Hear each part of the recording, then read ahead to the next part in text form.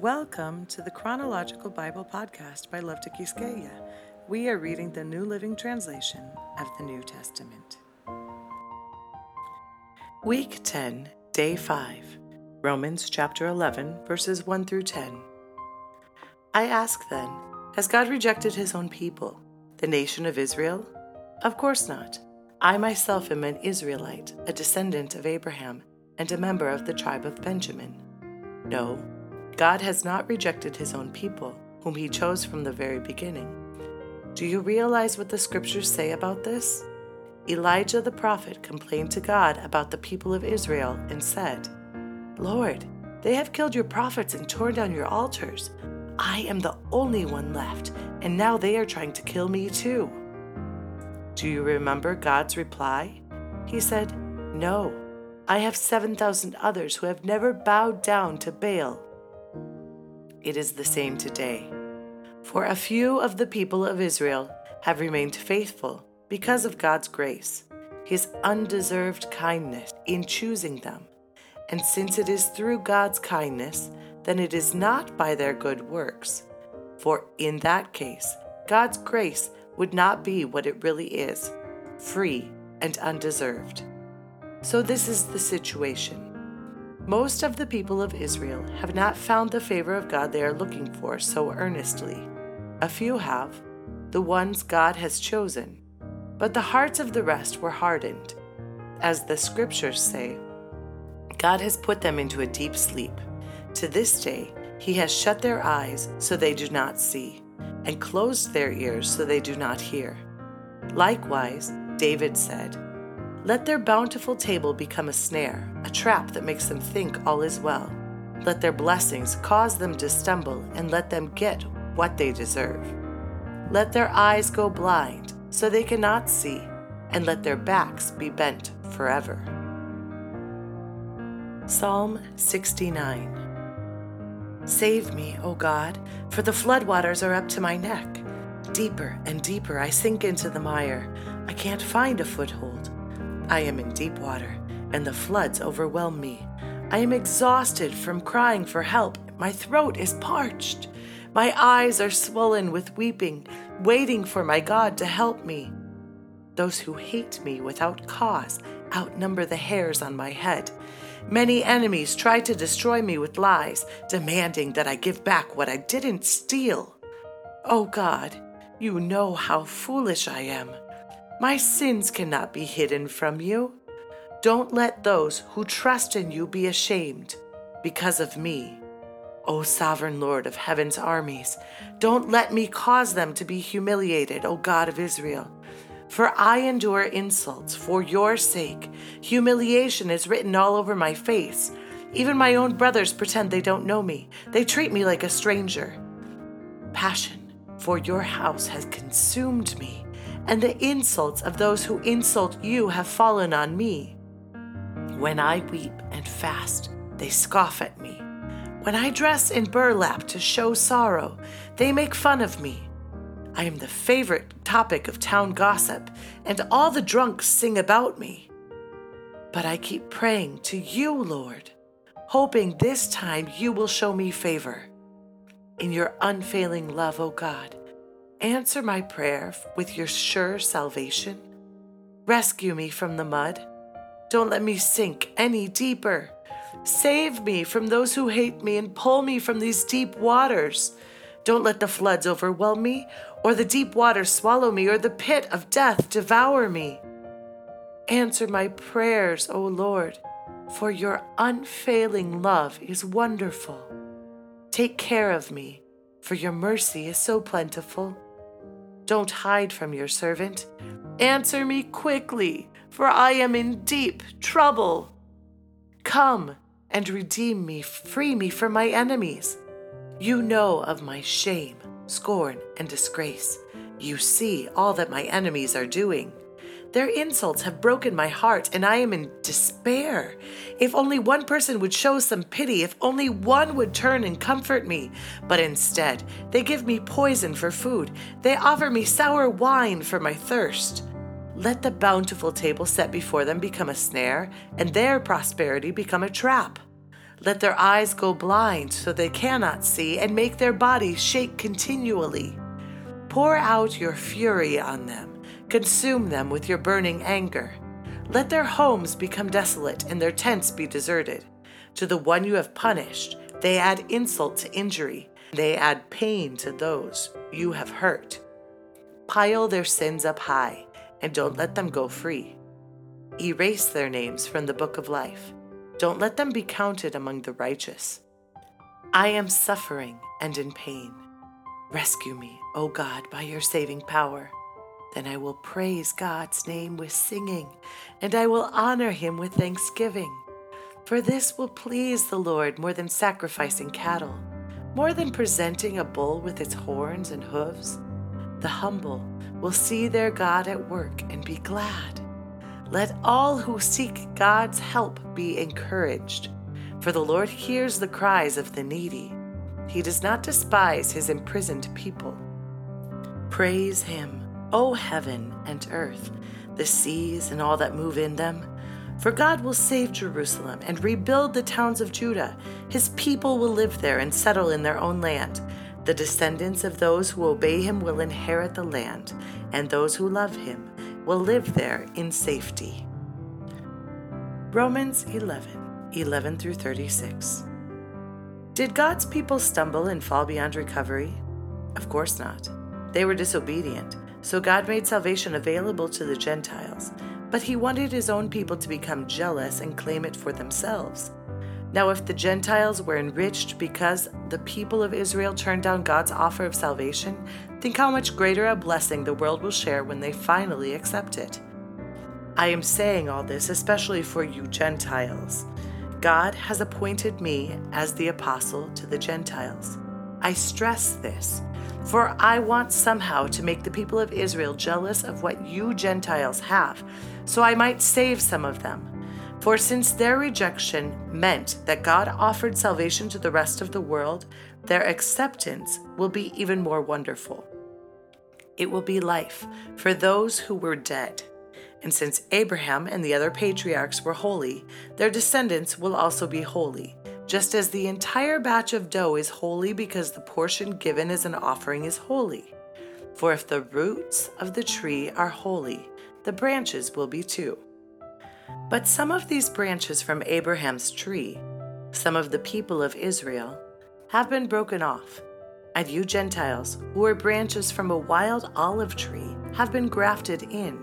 So now you also receive the blessing God has promised Abraham and his children, sharing in the rich nourishment from the root of God's special olive tree. But you must not brag about being grafted in to replace the branches that were broken off. You are just a branch, not the root. Well, you may say, those branches were broken off to make room for me. Yes, but remember, those branches were broken off because they didn't believe in Christ, and you are there because you do believe. So don't think highly of yourself, but fear what could happen. For if God did not spare the original branches, he won't spare you either. Notice how God is both kind and severe. He is severe towards those who disobeyed, but kind to you if you continue to trust in his kindness. But if you stop trusting, you also will be cut off. And if the people of Israel turn from their unbelief, they will be grafted in again. For God has the power to graft them back into the tree. You, by nature, were a branch cut from a wild olive tree. So if God was willing to do something contrary to nature by grafting you into his cultivated tree, he will be far more eager to graft the original branches back into the tree where they belong. I want you to understand this mystery, dear brothers and sisters, so that you will not feel proud about yourselves. Some of the people of Israel have hard hearts, but this will last only until the full number of Gentiles comes to Christ, and so all Israel will be saved. As the scriptures say, the one who rescues will come from Jerusalem, and he will turn Israel away from ungodliness. And this is my covenant with them, that I will take away their sins. Many of the people of Israel are now enemies of the good news, and this benefits you Gentiles. Yet they are still the people he loves because he chose their ancestors, Abraham, Isaac, and Jacob. For God's gifts and his call can never be withdrawn. Once you Gentiles were rebels against God, but when the people of Israel rebelled against him, God was merciful to you instead. Now they are the rebels, and God's mercy has come to you so that they, too, will share in God's mercy. For God has imprisoned everyone in disobedience so he could have mercy on everyone. Oh, how great are God's riches and wisdom and knowledge! How impossible it is for us to understand his decisions and his ways. For who can know the Lord's thoughts? Who knows enough to give him advice? And who has given him so much that he needs to pay it back? For everything comes from him and exists by his power and is intended for his glory. All glory to him forever. Amen. Romans chapter 12. And so, dear brothers and sisters, I plead with you to give your bodies to God because of all he has done for you. Let them be a living and holy sacrifice, the kind he will find acceptable. This is truly the way to worship him. Don't copy the behavior and customs of this world, but let God transform you into a new person by changing the way you think. Then you will learn to know God's will for you, which is good and pleasing and perfect. Because of the privilege and authority God has given me, I give each of you this warning. Don't think you are better than you really are. Be honest in your evaluation of yourselves, measuring yourselves by the faith God has given us. Just as our bodies have many parts and each part has a special function, so it is with Christ's body. We are many parts of one body, and we all belong to each other. In his grace, God has given us different gifts for doing certain things well. So if God has given you the ability to prophesy, speak out with as much faith as God has given you. If your gift is serving others, serve them well. If you are a teacher, teach well. If your gift is to encourage others, be encouraging. If it is giving, give generously. If God has given you leadership ability, take the responsibility seriously. And if you have a gift for showing kindness to others, do it gladly. Don't just pretend to love others. Really love them. Hate what is wrong. Hold tightly to what is good. Love each other with genuine affection and take delight in honoring each other. Never be lazy, but work hard and serve the Lord enthusiastically. Rejoice in our confident hope. Be patient in trouble and keep on praying. When God's people are in need, be ready to help them. Always be eager to practice hospitality. Bless those who persecute you. Don't curse them. Pray that God will bless them. Be happy with those who are happy and weep with those who weep. Live in harmony with each other.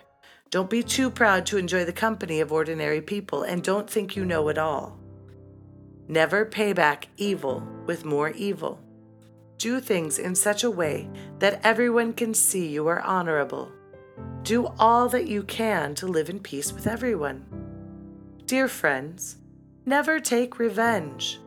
Leave that to the righteous anger of God, for the scriptures say, I will take revenge. I will pay them back, says the Lord. Instead, if your enemies are hungry, feed them. If they are thirsty, give them something to drink. In doing this, you will heap burning coals of shame on their heads. Don't let evil conquer you, but conquer evil by doing good. Romans chapter 13.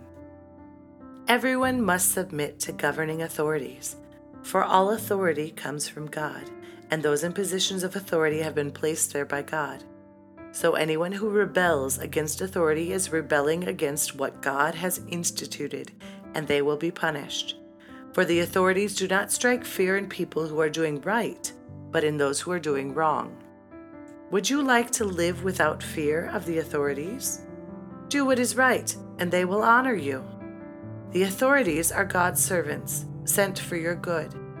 But if you are doing wrong, of course you should be afraid, for they have the power to punish you. They are God's servants, sent for the very purpose of punishing those who do what is wrong. So you must submit to them, not only to avoid punishment, but also to keep a clear conscience.